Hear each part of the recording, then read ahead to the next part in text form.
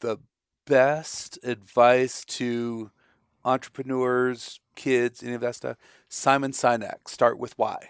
One of the best books I've ever read just about life in general. Mm-hmm. It really is more of a business manual, but he starts with most people talk about what they do, how they do it, and then eventually get to why they do it. But the people who really change the world, his example on YouTube, TED Talk, Mm-hmm. he's Dr. Martin Luther King Jr., Apple Computers, and the Wright brothers. And the Wright brothers weren't the only people working on airplanes at the time. There were about five or six other groups, all of which were better funded, had better talent, even had more prospects as far as what to do once you got this thing off the ground. Mm-hmm. But the Wright brothers were just mad dog passionate about this concept.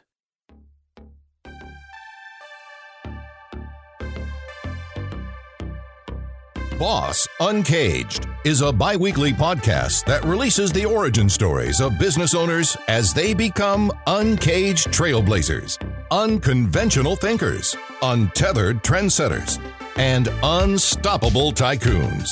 We always hear about overnight success stories, never knowing that it took 20 years to become a reality. Our host, S.A. Grant, conducts narrative accounts through the voices and stories behind uncaged bosses. In each episode, guests from a wide range of backgrounds sharing diverse business insights. Learn how to release your primal success through words of wisdom from inspirational entrepreneurs and industry experts as they depict who they are, how they juggle their work life with family life, their successful habits, business expertise, tools, and tips of their trade. Release the uncaged boss beast in you. Welcome our host, S.A. Grant. Welcome to Boss Uncaged Podcast. On today's show, we have Mark Garrell, a director of innovation, but I prefer to call him the Woz of Fulton County. Today, we discuss project-based learning and pushing the limits of the education system and supporting the future entrepreneurs of tomorrow. Let's jump right into the show. Welcome, the Woz of Fulton County, Mark Garrell. Welcome to the show, Mark. Thank you, Chanel. Happy to be here. Cool. So I think I kind of caught you off guard because you read the description and you were just kind of like, well, I'm a teacher. What do I have to offer this audience? Yeah. And I think that with your background and the fact that you're working with students gives you opportunity to launch the next Steve Jobs, the next Bill Gates. So why don't you give the audience a little bit of who you are? Okay. So my name is Mark Garrell. Title is Innovation Director at Fulton Academy of Science and Technology. Been there 4 years since the beginning. And before that, I was a computer teacher, technology coordinator, just all-around nerd at the Galloway School. Cool. Down in Buckhead. And really, even before that, was in computer sales, network design, and really kind of looking at this technology world as the ultimate creative playground. As one opportunity to go from computer sales to now computer education, and then computer education into the broader project-based learning, the STEM aspects of it all. Everything is just taking the core concept of that outrageous creative opportunity, grow it, expand it a little bit more, and now at FAST, it's all right. How can I take all of those opportunities and hand them off to, the kids who are going to be the ones who change the world? So, I guess, what is project-based learning? So project-based learning, it really comes about how you learn or what really is considered learning. When I was a kid back in the 70s and 80s, it was really about rote memorization. You read your timetables, and you passed if you could do all 144 in under 2 minutes. Didn't matter if you understood that 6 times 7 was 6 sevens, and you're counting them. All you had to know was 6 times 7 was 42. True. And then with project-based learning, it's really getting into the how do you figure out that 6 times 7 is 42. And if you want to do that with 6 pods of 7 gummy worms and you count each gummy worm, or if you want to do tick marks or it really is just more about giving you an opportunity to work through the facts and have that aha moment of, oh, 6 times 7 really means 6, 7 times. There it is. And then you start applying that to things like, social studies. Okay, why do countries go to war? War is probably the biggest definer of historic moments. So is it always about political differences? Is it about money? Is it about expansion? Is some of it just petty jealousy? So how do you then prove that? And then you start looking at original documents. You start looking at what footage we may have or what photographs. And it really now becomes not just, 1492, Columbus sailed the ocean blue. It's Columbus had these motivating factors. He goes to Spain because Spain aligns with those motivating factors. He wants the gold from the trade, and you start really understanding, oh, this Columbus guy really isn't the hero we think he is, and he never really did what we say he did. So, okay, now project-based, maybe Columbus really becomes a different talking point in our history classes. What about George Washington? What about, you go back even the War of 1812, the Spanish, you can start exploring any topic by here's the project. And the project isn't your final outcome. Literally doing the project is how you learn. Okay. You're exploring, you're picking it apart, you're putting the pieces together. So when we talk about project-based learning, instead of me as a teacher lecturing and the students trying to remember everything I say, it's, here's your challenge. I want you to figure out who actually discovered America. And then you're going to have one kid who goes, oh, well, it was Leif Erikson. And then another kid's going to go, hey, wait, there were a whole bunch of people here before anyone showed up. You can't say discovered America. You can just say showed up. Got it. And so that when we talk project-based learning, it really is flipping that idea of I'm not telling you what you need to know. I'm giving you a place for you to figure it out. Got it. Yeah. So I think in that summary that you just gave, I knew that you was going to be passionate the second you started talking about it, right? And I was like, I really want, because I had several people on the show before, and the topic of education always comes up. And for entrepreneurs, including myself, we always get frustrated knowing that we paid thousands of dollars to go to school, we learned a trade, and we have no idea how to monetize it or what the hell to do with this trade. Right.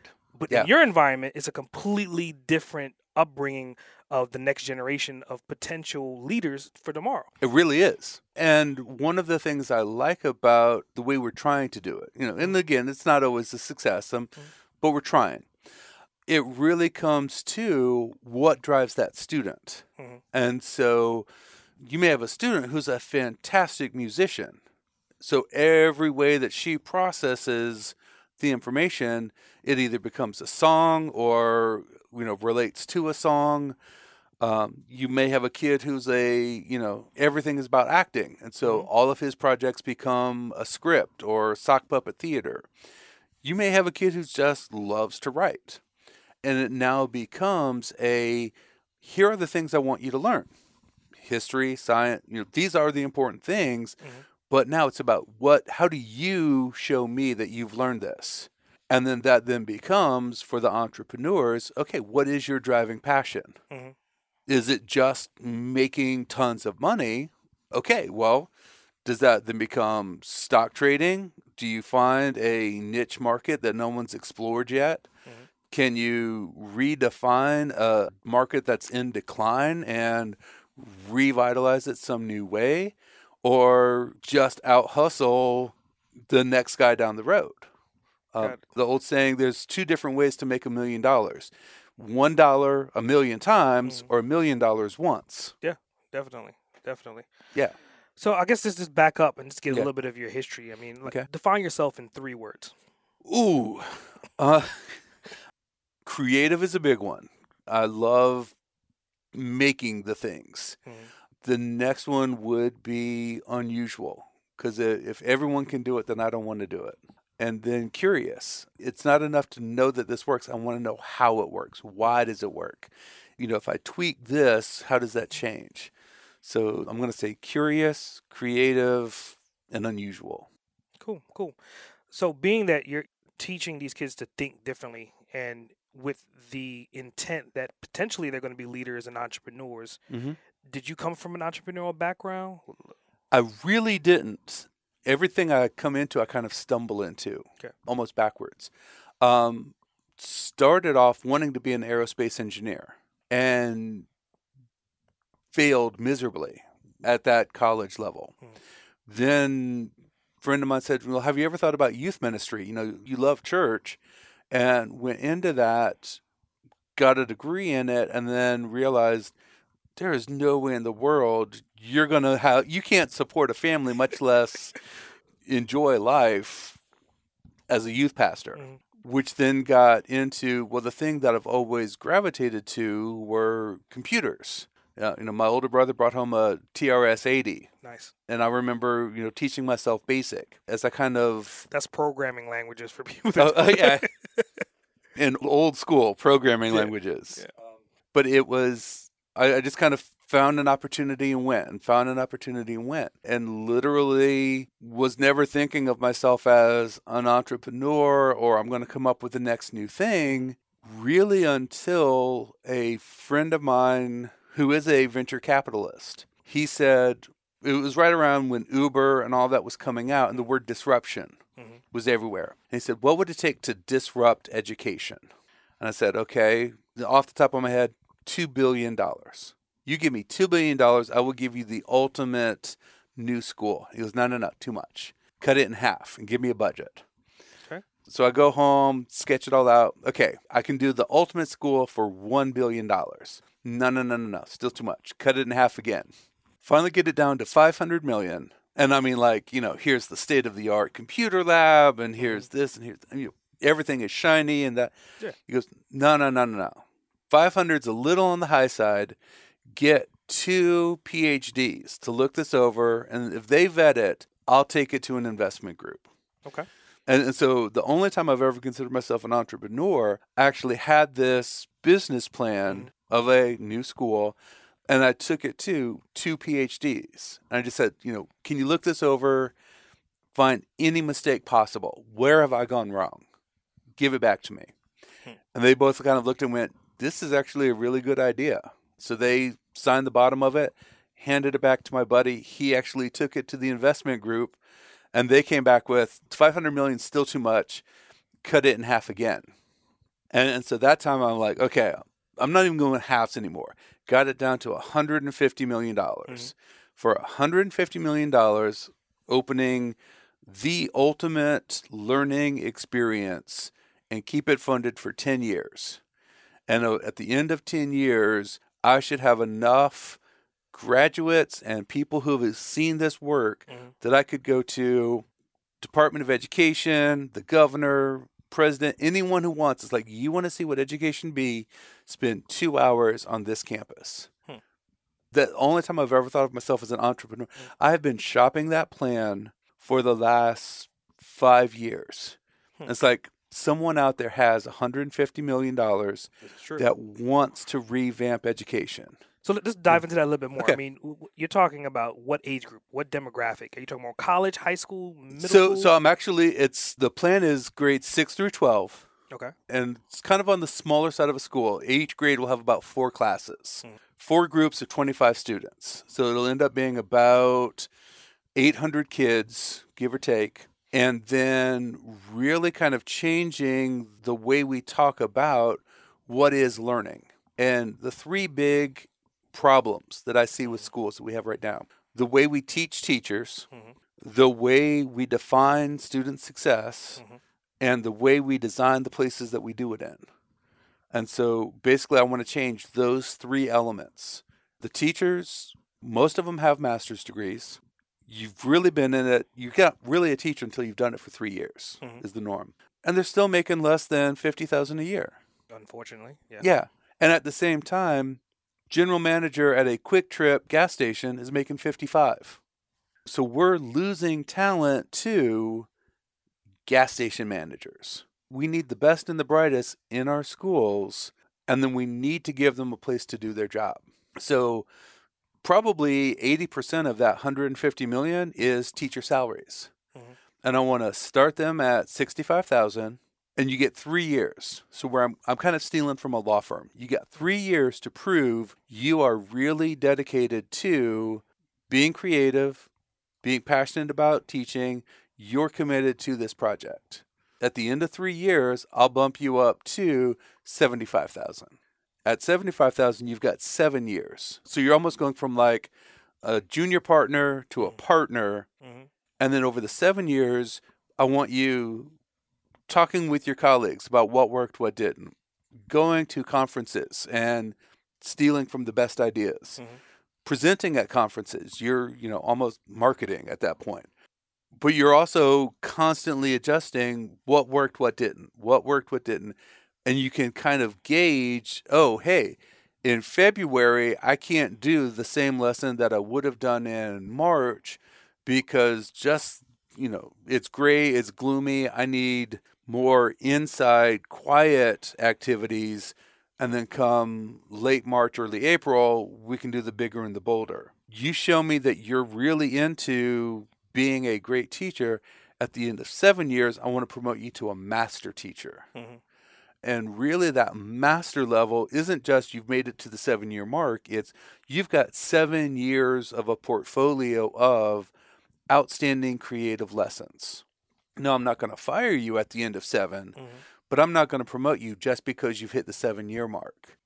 And then, in the pipeline, here's all of these 3-year young kids coming up. If there's someone coming up that's more dedicated, I now have to look at a teacher and go, what are you doing that I want to keep you? And so, yeah, I'm willing to give them more money, but also hold them to that professional standard.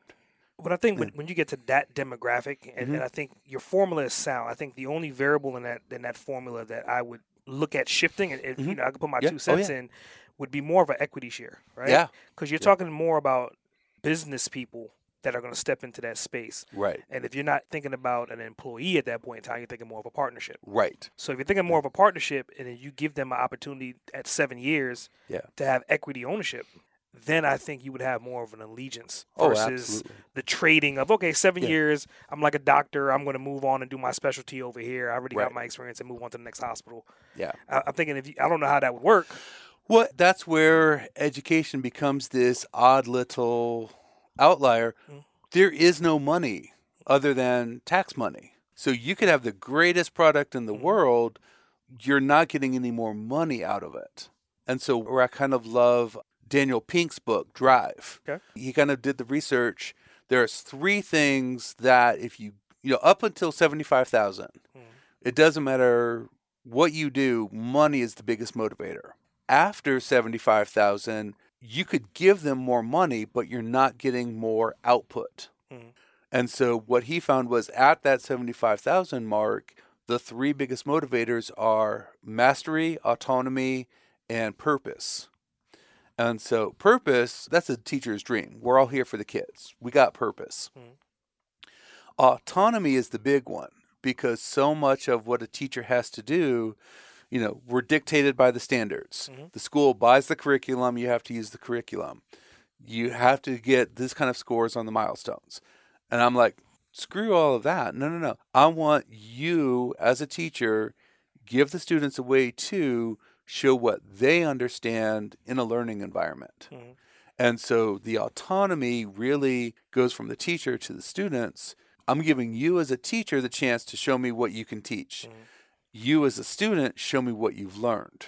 And if it's, again, song and dance routine, if it's a video play, if it's a paper, if you really want a test, cool, we'll give you a test too. But the autonomy is the place where education really can open the doors because we don't have to be a cookie cutter. In fact, we Yeah. shouldn't be. It shouldn't be a cookie cutter. Yeah. And I think also part of that, okay, look at it from the standpoint of once you graduate from college, and I went through the journey myself. I graduated from college and I got a graphic design degree, I got a web design and multimedia degree, and I use it on a regular basis. But I went back to school so many different times, Mhm. and I didn't go back to a physical school. I went online learning. Right.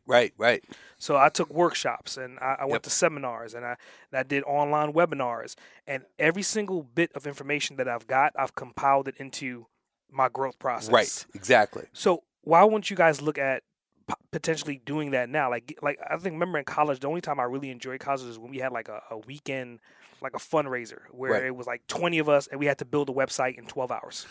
Okay. Yeah. And so you had this website, you built it, and then you donated it at the end of the 12 hours, but you were working towards a goal the whole time versus an exam or a score. Right.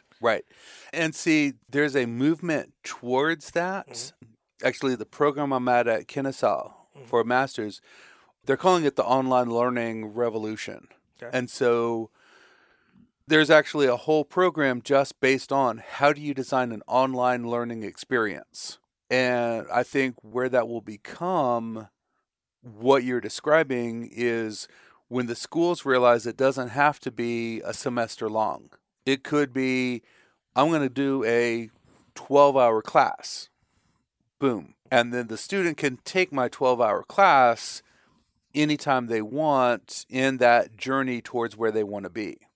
I could do a 24-hour class. I could do a 6-week class. Where we're kind of stuck at the moment is the assessment part of it. States, the government, all say, it has to be a test. And to me, that's the worst thing in the world for assessing real learning, because it's always at the end of the year. It's always this marathon, 3 hours with pencil and paper or 3 hours in front of a computer screen. You're not thinking, you're stressed, you're not at your best. So how is that a real judgment of what you've learned? Society, right? Right. And it's a holdover from like the 1880s. So we're already 120 years out of that model. Yeah, I think that it still exists because doctors still have to take exams, lawyers Right. still have to take exams, Yep. insurance agents, Yep. Anybody trading stock. It's all cramming random information in your head that you Right. may or may never use again. Right. And to me, the fact that here's this thing that you may or may not ever use, but you need it in case you do. Where my passion as a gamer comes in, video games have this brilliant concept called a skill tree. And, you start World of Warcraft, you're a level 1, can you hit this button and swing your sword? Got it. Okay, swing your sword 10 times, you kill these 10 monsters, you're now a level 1 sword. Okay, go out, swing 3 different ways, you're now a level 2 sword. Oh, okay, you can't just fight with a sword, now you need a bow and arrow. Oh, you can't just fight all the time, you also need to fish to get food. And so every time you learn this new skill in the game, you click on a picture, and here's the map of all of the skills that are available to you, the ones you're at now, and what's available next. And then beyond the next is, the entire range of knowledge. What I would love to see are schools develop a similar kind of, all right, let's start with math. Can you count? You're a level 1 math. Can you use a number scale to count? You're a level 2. Okay, so now you can see that if you're at 3 and you count 4, 5, 6, 3 plus 3 is 6. Well, you've just figured out addition. You're a level 3 math. And okay, so now coming back to math, 3 plus 3 plus 3, 3 times, 3 times 3. Now you've just unlocked multiplication, unlocked division. Now let's unlock exponents. Now let's unlock logarithms. And so I can show you what I've learned through this skill tree. And then as a doctor, I can say, okay, I know how to do diagnostics. I know how to read the vitals chart. I know how to, if there's this unknown rash, I know how to at least go to the medical journals and look for, well, I know it's not measles, mumps, or rubella, so what else could it be? And, as a stock trader, I know here are these different laws that I cannot violate, but can I be creative with this opportunity? And so as more and more professions can say, hey, look, here's the skill and the information. Don't show it to me on a test. Build a portfolio of, you demonstrate that you understand that concept any way you want. Imagine somebody on the New York Stock Exchange floor taking a video explaining the buying and selling of stocks right there as it happens. That's a fantastic version of, okay, I know how, not to cause a panic on the floor. All right, there's my check mark. I know I can't make a bid on this because my brother is the CEO of that company and he had 3 too many drinks last night. A little inside trading going on. Right. So, okay, let's do a video of what is insider trading. That woman now has a check for, I understand insider trading. Not only has she developed mastery, anyone can come behind her, use her resource and go, oh, I can learn about insider trading from her. Now here's my video about it. And so not only are you showing what you've learned, you're helping the people behind you learn as well. Got it.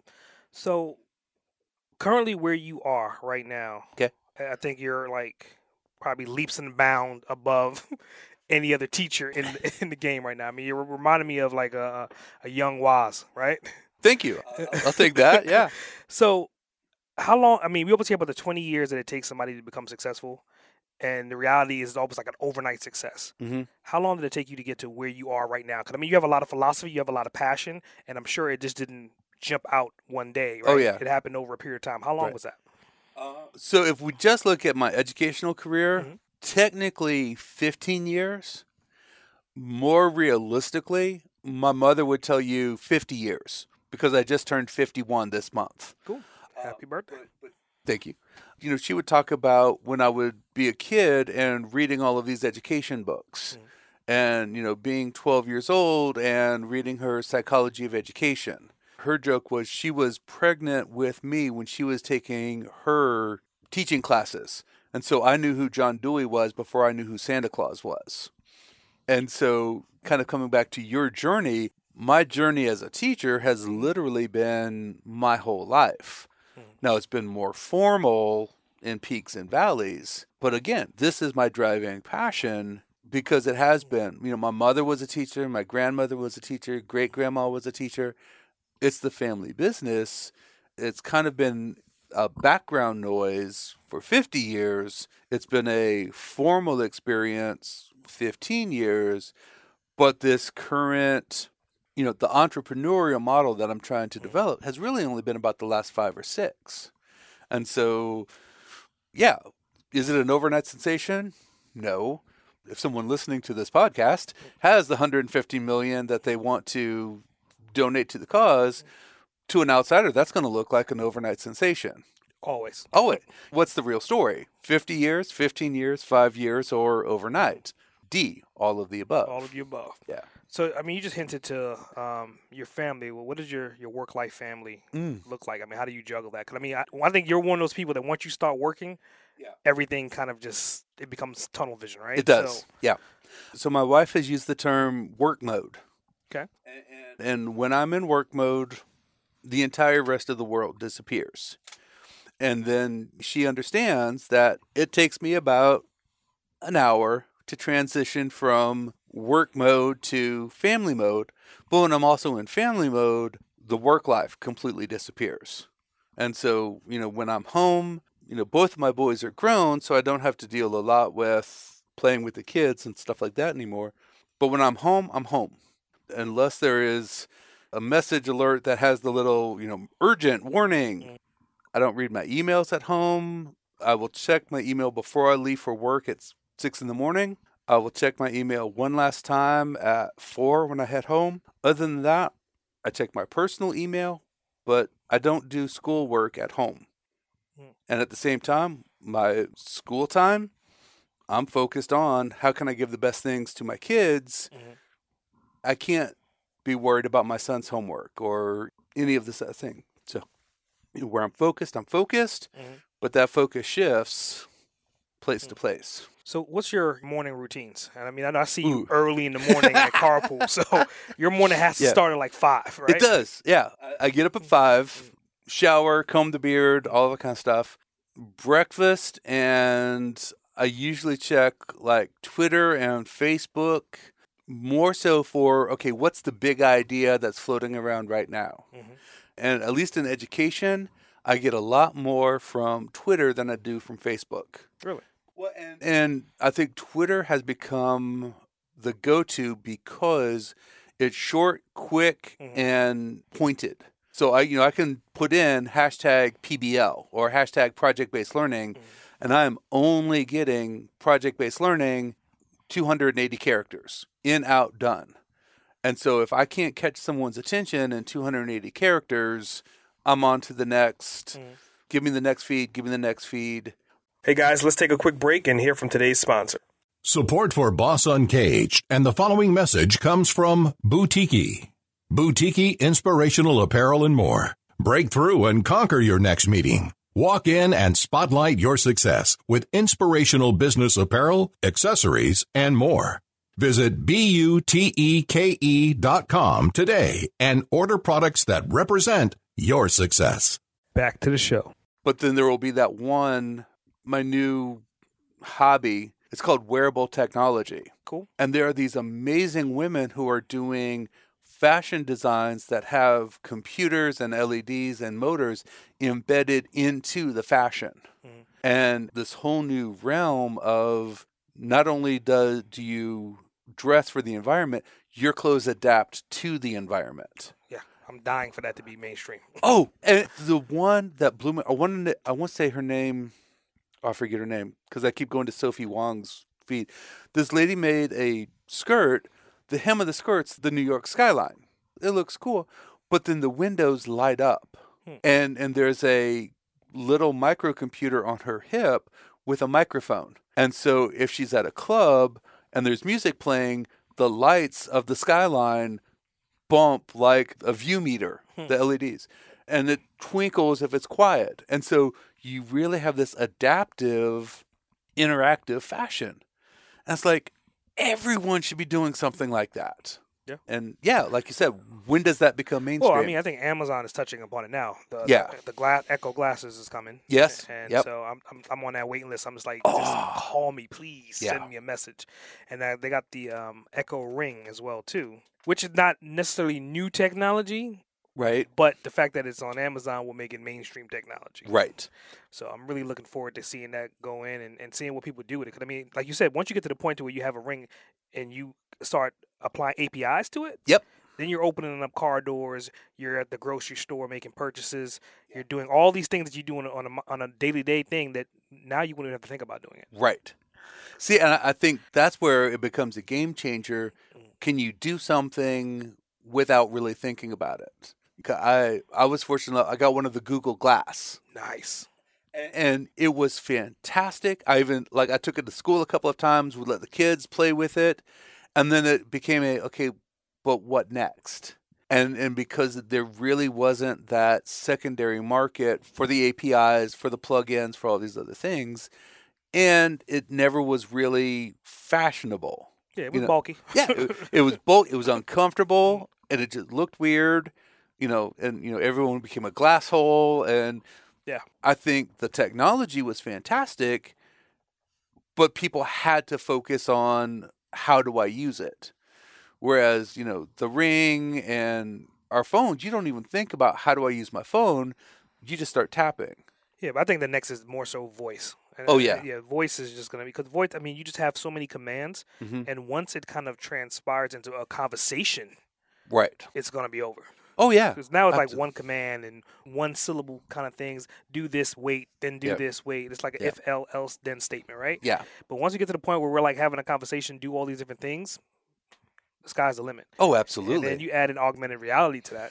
Right. It's a whole nother ballgame. Absolutely. Where education comes in, now you start thinking in terms of why does it become important to have a decent vocabulary?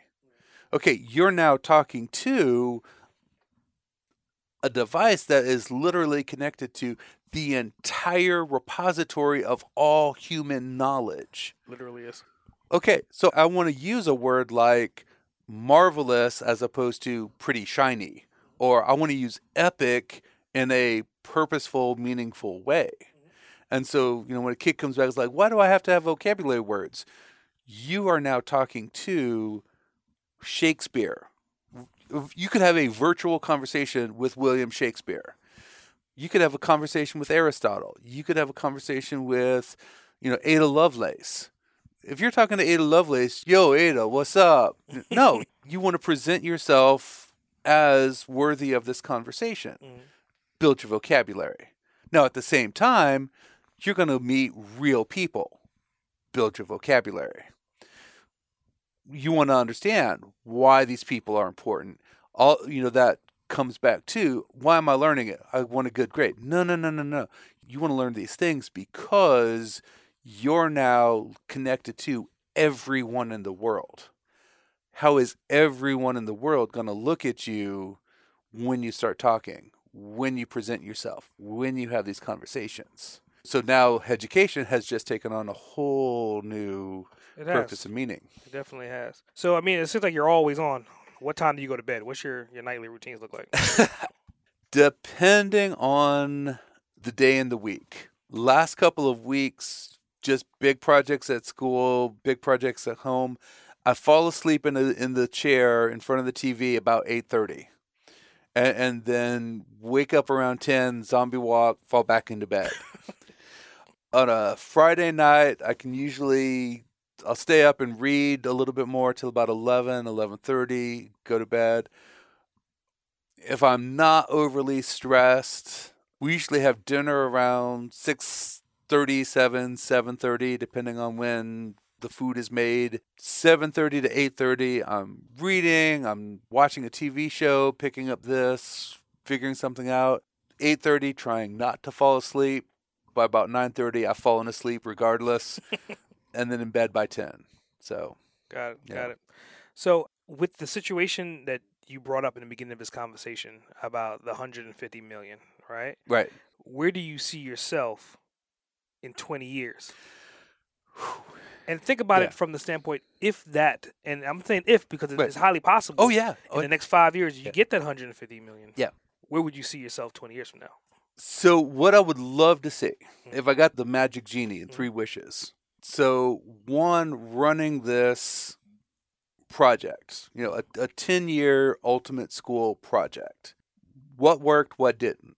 One of the things I love about Google, they have that X Labs project where here's a wild idea, just take it, run with it, what happens? Okay. If it worked, now it's viable, turn it into a project. If it didn't work, what did we learn from it? Run that project for 10 years. And then at the end of 10 years, almost keeping the school running, but now turning it into a demonstration school. Other teachers, other school administrators from around the world coming in, observing, how does this work? Let's do a teacher training. Now, take these ideas back to the rest of the world, and then ideally even coming up to, would love to be like Secretary of Education, either for the state of Georgia or for the feds, and then say, okay, look, now that I'm in a position of influence, we're going to stop the nonsense. Okay, we know test scores don't work.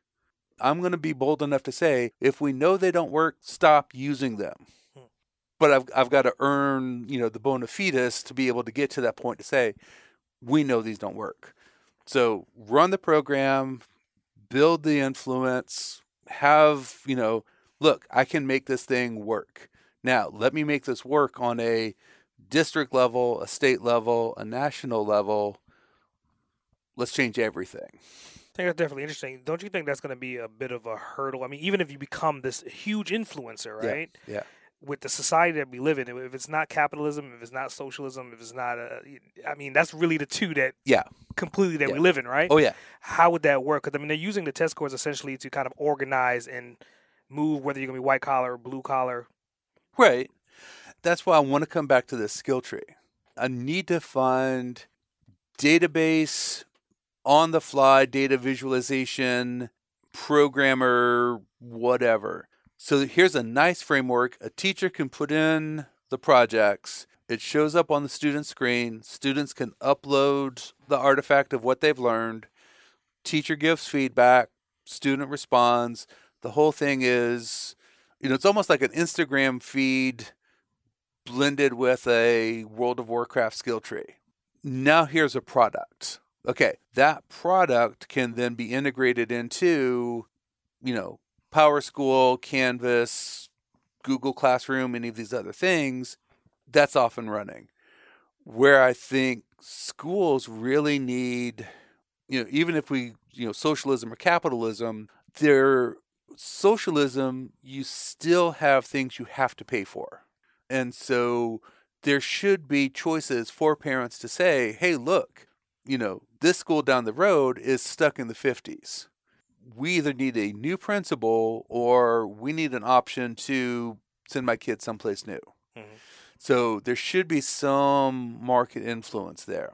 On the other side, I don't want the military going to the lowest bidder on a contract. I want, the Army and the Navy and the Air Force to have competent working machines. And the taxes are willing to pay for those. So we pay for the military, we pay for the police, we pay for the roads. I want the best roads in the country, and I'm willing to pay for them. I also want the best schools. And so where I think on either side of those, once we redefine what school should be, if we move more towards the socialism, all right, every school should now have these hallmarks of excellence. Mm-hmm. And the schools who don't, there should be some repercussions to that. Capitalism goes wild. Look, there are still things we as a people want to pay for. Education should be fairly high on that list. I love this quote from the author John Green. He's like, the reason I don't mind paying taxes for schools, even though I don't have kids of my own, I don't want to live in a nation of stupid people. And so when the large market of the populace agrees, hey, look, I'm willing to pay a slightly higher tax rate if I get better people coming out. But the way to get better people coming out is we don't want the robotic test scores. I want to see the dancers dance. I want to see the musicians play. I want to see the writers write. On the same time, I want to see the engineers building things. I want to see the mechanics fix. So whether it's blue collar or white collar doesn't matter.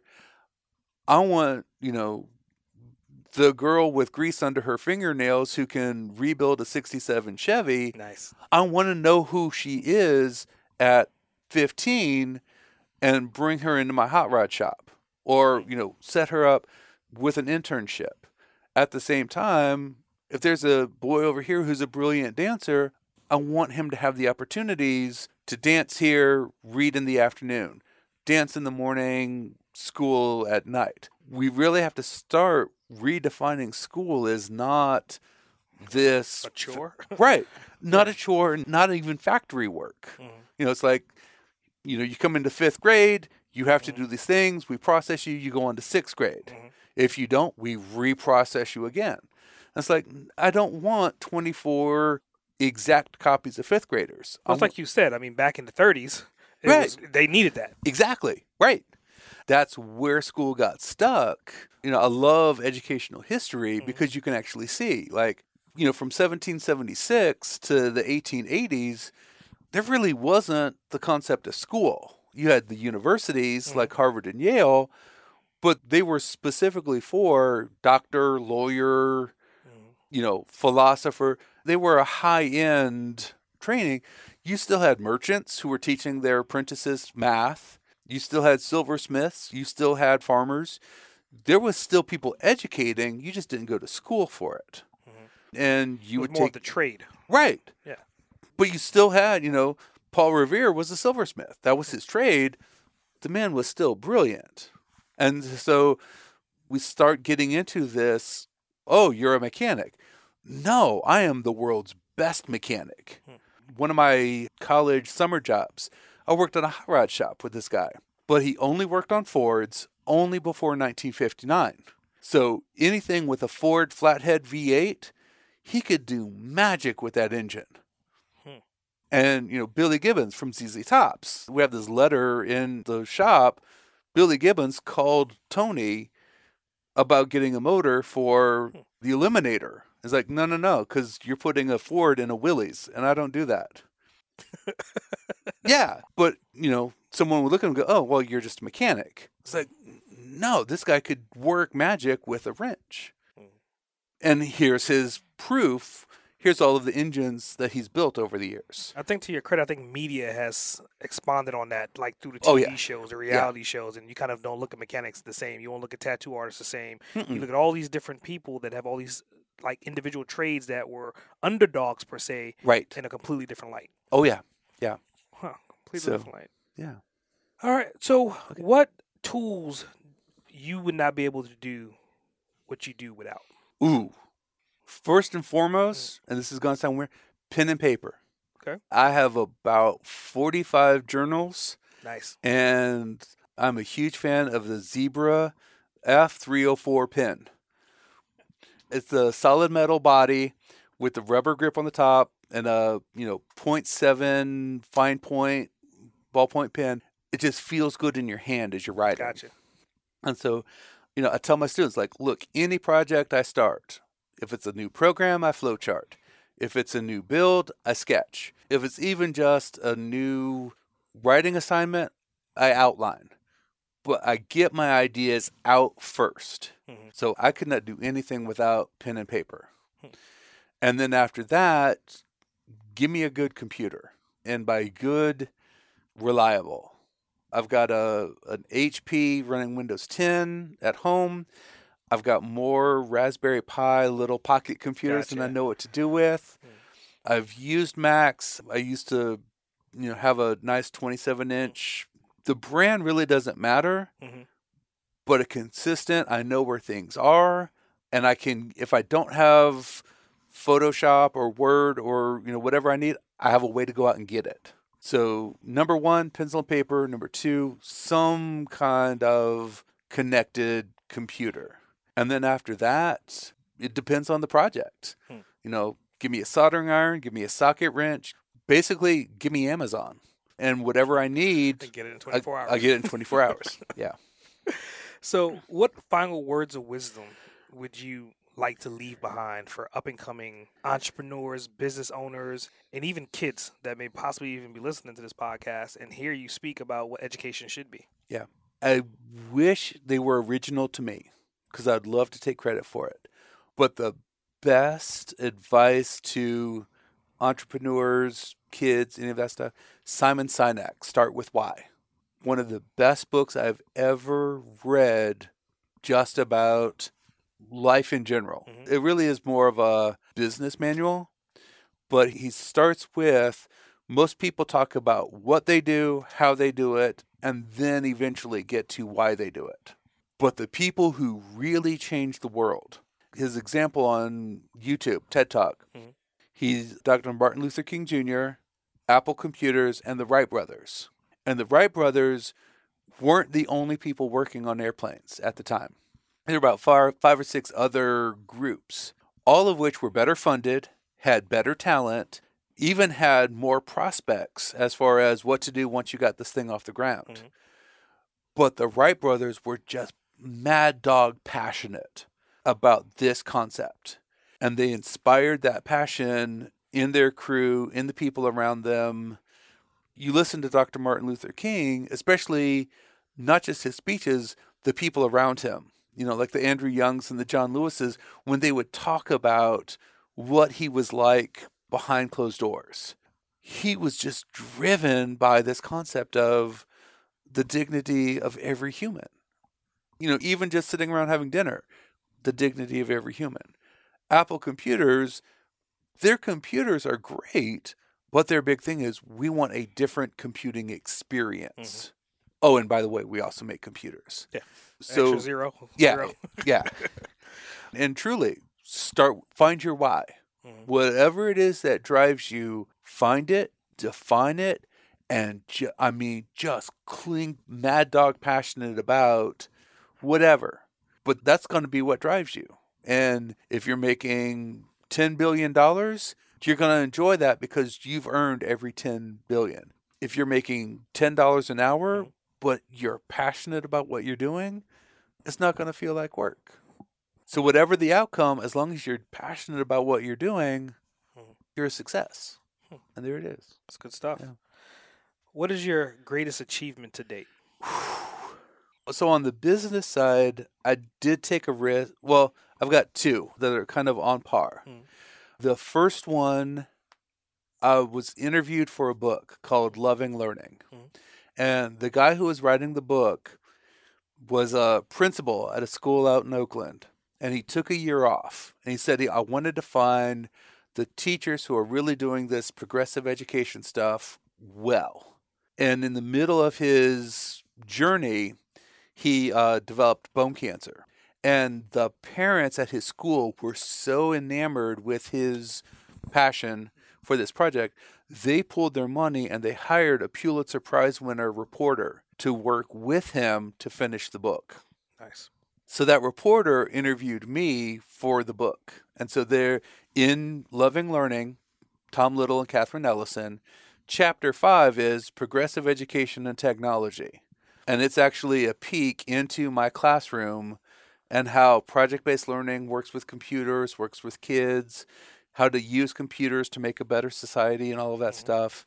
And just the first time seeing your name in a book for someone who's a voracious reader, I'm like, that's pretty damn cool. I'm in a book. And then the second one, educational teachers, the big, overwhelming organization is called ISTE, International Society for Technology Educators. Fantastic group. And every year they hold a big conference where 20,000 people from around the world will talk about educating using technology. They offered a program on AI in the classroom. And, how do you teach kids about how Alexa works? How do you trust what Amazon recommends? Okay, so that's all AI. And so I took the course and I did really well.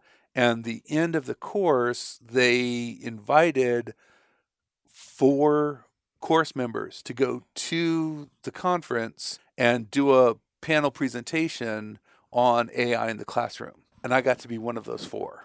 Nice. And so at home on my dresser, there's a little ISTE 2018 speaker name tag. And I'm like, I presented at ISTE. That feels pretty damn good. Good stuff. So far. Yeah. You still got time on the clock. So. Right. And the next one, I want to do a TED Talk because, everyone does a TED Talk eventually. Yeah, I think you definitely could deliver some insightful, intuitive theories that people are not probably used to hearing about education. So thank you. Yeah, I try. And then the ultimate, at the point where I can say, okay, I can stop now. The MacArthur Awards for creativity. It's like, okay, do the TED Talk to put me on their radar, get the MacArthur Award. And I'm like, okay, I can dial it down to at least a 9 now. I don't have to live at 11 anymore. All right, I got a bonus question for you. All right. If you could spend 24 hours with anybody, dead or alive, who would it be and why? Okay. So her name isn't really well known. Okay. But she gave me my mantra. And seriously, before carpool at 7 in the morning, when I pull into the parking lot, before I get out of my car, I repeat this to myself every morning. So the mantra is, someday the system will be such that teachers and students will come to school with ecstatic joy. And in the end of the day, students will talk about the things they had done and will talk with pride. I want education to be the great tool of democracy. Her name is Ella Flagg Young. She was the superintendent of schools for all of Chicago back in 1917. So she had actually won the post and she couldn't vote for herself because women didn't have the right to vote yet. But she transformed Chicago schools to be these amazing, interactive, hands-on, enjoyable places where teachers, she had the vision of teachers and students wanting to go to school being an enjoyable place to be. So if I could have 24 hours to just pick someone's brain, I want to hang out with Ella Flagg Young. That's pretty cool. I mean, her whole life was, so like the whole rest of the paragraph, she talks about like they were losing students at the time in 5th grade. And she says, by giving them something to do with their hands, we were able to save most of them. To awaken the spirit of the students, the teachers themselves must be awake. So we've tried to free the teachers. And she really had just this bold brand design of what school should be before we even had things like computers and, collaborative. When she talks about building something with your hands, she's literally talking about hammer and nails and wood and paper and pen. And yet that was their proof of what they've learned was, I built this thing. I wrote this thing. Here's the pride in my work. The only people I can show it to is mom and dad, but I'm still proud. And, would love to let her see like, hey, look, here are the tools. A kid can build their own virtual world. A kid can recreate the Jamestown settlement, and you can walk around it in 3D to prove that they understand early American settlements. It's true. So, one, to get a deeper understanding of what she was talking about, but then also to show her, like, look, we've got every tool you ever dreamed of and more. We just want to step into your shoes. Yeah, I would think it would be interesting was with considering you're talking about 100 years ago, like technology has leaped and bounds. So if she had that much of an impact then, what would it be to ask her the questions now with the technology at hand? Oh, yeah. It's a whole nother. Yeah. It opens up Pandora's box. It really does. Yeah. With Pandora's box, it is both the good and the evil. Yeah. Yeah. Well, with that, right. I definitely appreciate you coming out. I mean, it was happy to be here. Truly. Great podcast. I mean, I think you definitely dropped some insight to where, unfortunately, we wish there were more teachers like you in the system to build more entrepreneurs earlier on, coming out, understanding that everything doesn't have to be so linear. Right. It doesn't have to be, did you get 100 on the exam? It's more so, did you understand it and how could you apply it? And I think you demonstrated that today. Thank you. Appreciate it. All right. So the next podcast, right? This one's called Boss Up Q&A. Okay. So I'm an open book. All right. Ask me whatever you want. One thing that you talked about when you're saying you go back to school, how do you find the places to learn the good stuff? Got it. So for me, and I talked about this on this podcast, which is a question and answer about how do I find things. So one trick that I've learned to use, this is just one of many, is to trick Facebook's algorithm. Ooh. So by using, I think it's called Turbo Ad Finder on Chrome as an extension, what I do is that when you turn that plugin on, it only shows you ads, sponsored ads 100%. And if you know Facebook, it's all driven on what you like, what you share, what you've purchased. So if I make a purchase for a class, and I've made purchases before like learn.com, right? Anik, and he's a great educator for entrepreneurs.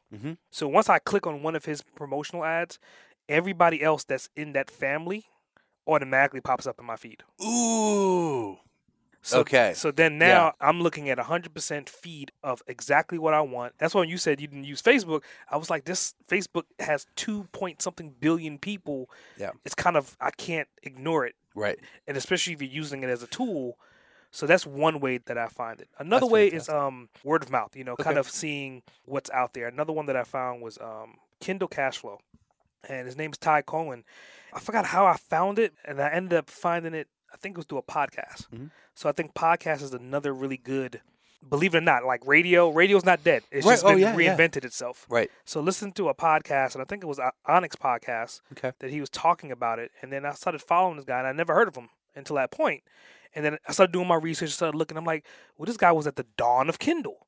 He got invited to kind of, through Amazon, to kind of start the whole Kindle thing. Wow. So he's a multimillionaire because he's understands the principles of Kindle from day one, and he understands the algorithm. He understands, just like how I figured out how to trick Facebook's algorithm, he's figured out Amazon Kindle as well. That's fantastic. So once I got into his class, it was just like, I wrote books before, but the books I'm writing now, in his vision and his philosophy, I'm writing 52 books versus back then I was writing 2 books. To answer your question, for me, it's essentially 100% online. Okay. And manipulating the environments. And some people may go on to Facebook and they may look at random cats meowing. If I go on Facebook, Yeah. I'm looking for something tangible. Right. There it is. That's awesome. So other than the social media, Mhm. what's 3 websites you would recommend everyone should check out Wow. I mean, immediately? it comes down to the topic, right? I mean, Right. without self-promoting my stuff, believe it or not, I think I just said learn.com. Mhm. I think Anik has gotten to the point to where his driving factor is giving back to entrepreneurs. Okay. And he has a platform that's massive, and everybody and their mother is essentially partnering with him. So he's becoming kind of like the Amazon for entrepreneur learning. Wow.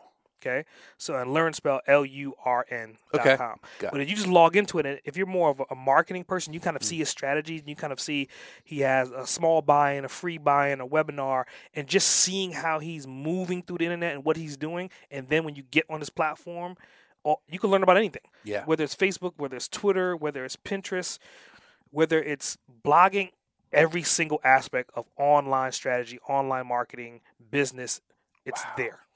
That's amazing. It's there. And Yeah. then if he doesn't have it, he brings other people in. Like Ty Cohen, Right. he brought Ty in, and Ty is 100% Kindle. Fred Lamb is 100% Shopify online storefronts. Okay.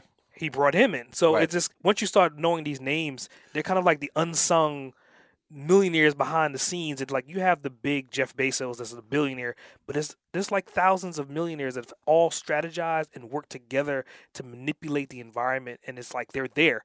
And once you're in those circles, it just multiplies and multiplies. I think once you're in that circle, Mhm. that is a huge concept, because one thing I've noticed from the education side, you can get the information anywhere. Yep. But the socialization of who do your friends know? Who does your Oh, yeah. teacher know? Who does your professor know in college that can connect you to? So yeah, those circles. Yeah, the funny thing is always like, if you're the fourth wheel or the fifth wheel and the other 4 are millionaires, then by default, either you're going to get purged out Right. or you're going to upgrade yourself. Exactly. And yeah. so, I mean, and recently I've got kind of inducted into this group randomly out of nowhere. And it was funny because, again, I found Ty Cohen through Anik. Okay. Through Ty Cohen, went to one of his mastermind groups, and I found Greg Caesar, which is another online legend, right? Yep. And then through Greg Caesar, he invited me out to a mastermind group. And my first day in the mastermind group, and I said something completely crazy because I was just kind of like, where the hell have you people been this entire time? But I'm in a room with one guy that owns a learning platform that he does like online learning training. So if let's say you want to do a course, Right. he owns his own course platform. Wow. And I'm like, okay, that's this guy. This other guy owns a YouTube marketing, and he's not like a $5 a day in YouTube. He's like a $10,000 a day YouTube guy, right? And then I'm on the other side is this other guy that ClickFunnels. He's like the announcer for ClickFunnels, and he's a major brand, and he has all this stuff going on as well too. And I'm sitting there like, how did I end up in this room? I'm not complaining. I'm in here. It's about to go down. Yep. So it's just, again, you got to be in the room, and then once you're in the room, you got to be active too. That's one thing that I've learned. It's like you can't sit in the room and just be quiet and absorb. You have to get back to the room as well Right. too. Yeah. What is the tool, not on the tech side, that you find yourself can't live without?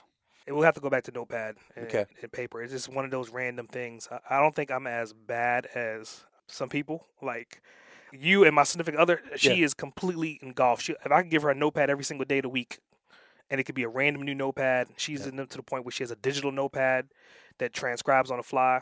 But for me, it's just, growing up with paint in my hand and markers from a graffiti standpoint, I've always had a notebook. Right. So just when I go into meetings, I just always need to have something in my hand just to open up and jot down notes. And for me, it's like, okay, I have it in there, and then I have to get it from this object and make an action out of it. Because if it stays in the book, it'll never get utilized. So I have to kind of, okay, what's the action steps? Now, I'm really big on bullets and lists. Yeah.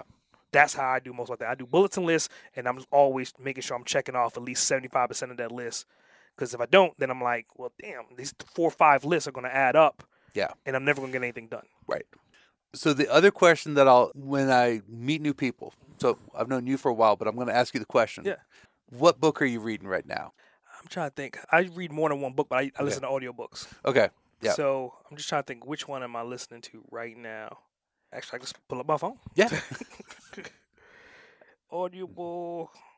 I think there's 2 of them right now to listen to. I just finished re-listening to the 4-Hour Workweek. The big one I'm listening to right now, it's taking me longer than most because there's so many action items. Okay. Atomic Habits by James Clear. Ooh, I'm going to have to check this one out. Yeah, okay. Atomic Habits is a pretty solid book. And besides that, I just, finished You Are a Badass. And believe it or not, so you want to start a podcast. I just listened to that with last 30 days, and it was very informative, very informative. I mean, a lot of the tools and tips that was in that book is part of the reason why I have the podcast set up the way I have it right now. And this is little details and little nuances that most people, they just don't put in their podcast because they don't do the studying before starting a podcast. Right. You mentioned 4-Hour Workweek. Yep. Has it changed the way you work? Is it worthwhile? Yeah. I think it's going to be a timeless book. It's going to be like Rich Dad, Poor Dad. Okay. It's going to be one of those books 30, 50, 60, 70 years from now, like Think and Grow Rich, right? Napoleon Hill, to where the practicality of that book, if you apply the actions of that book, it is almost impossible for it not to work for you. And like anything else, if you dedicate your time to it, and he gives you literally one of the steps in there is, okay, you work for somebody right now. You don't want to quit the job today.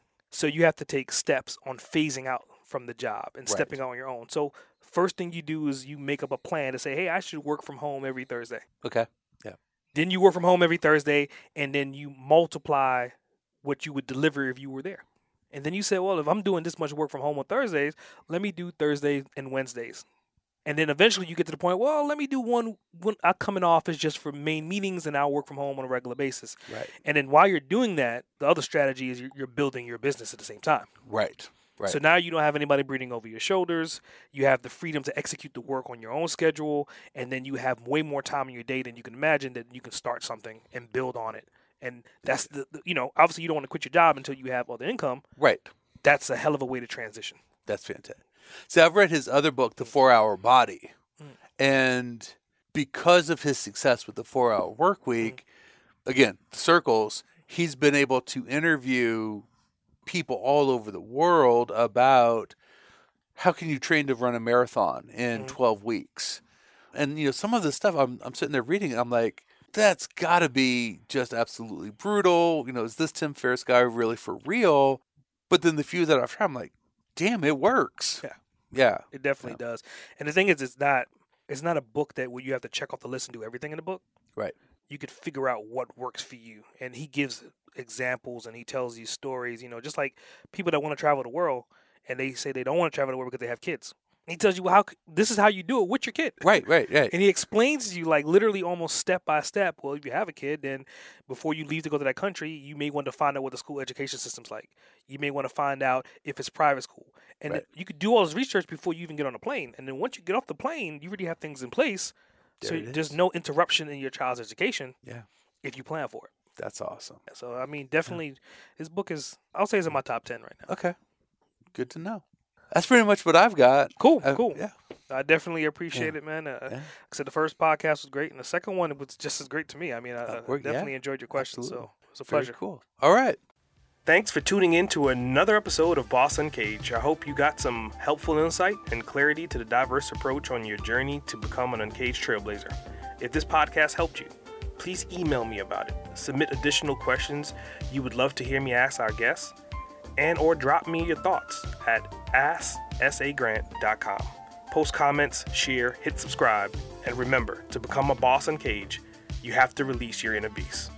S.A. Grant, signing off.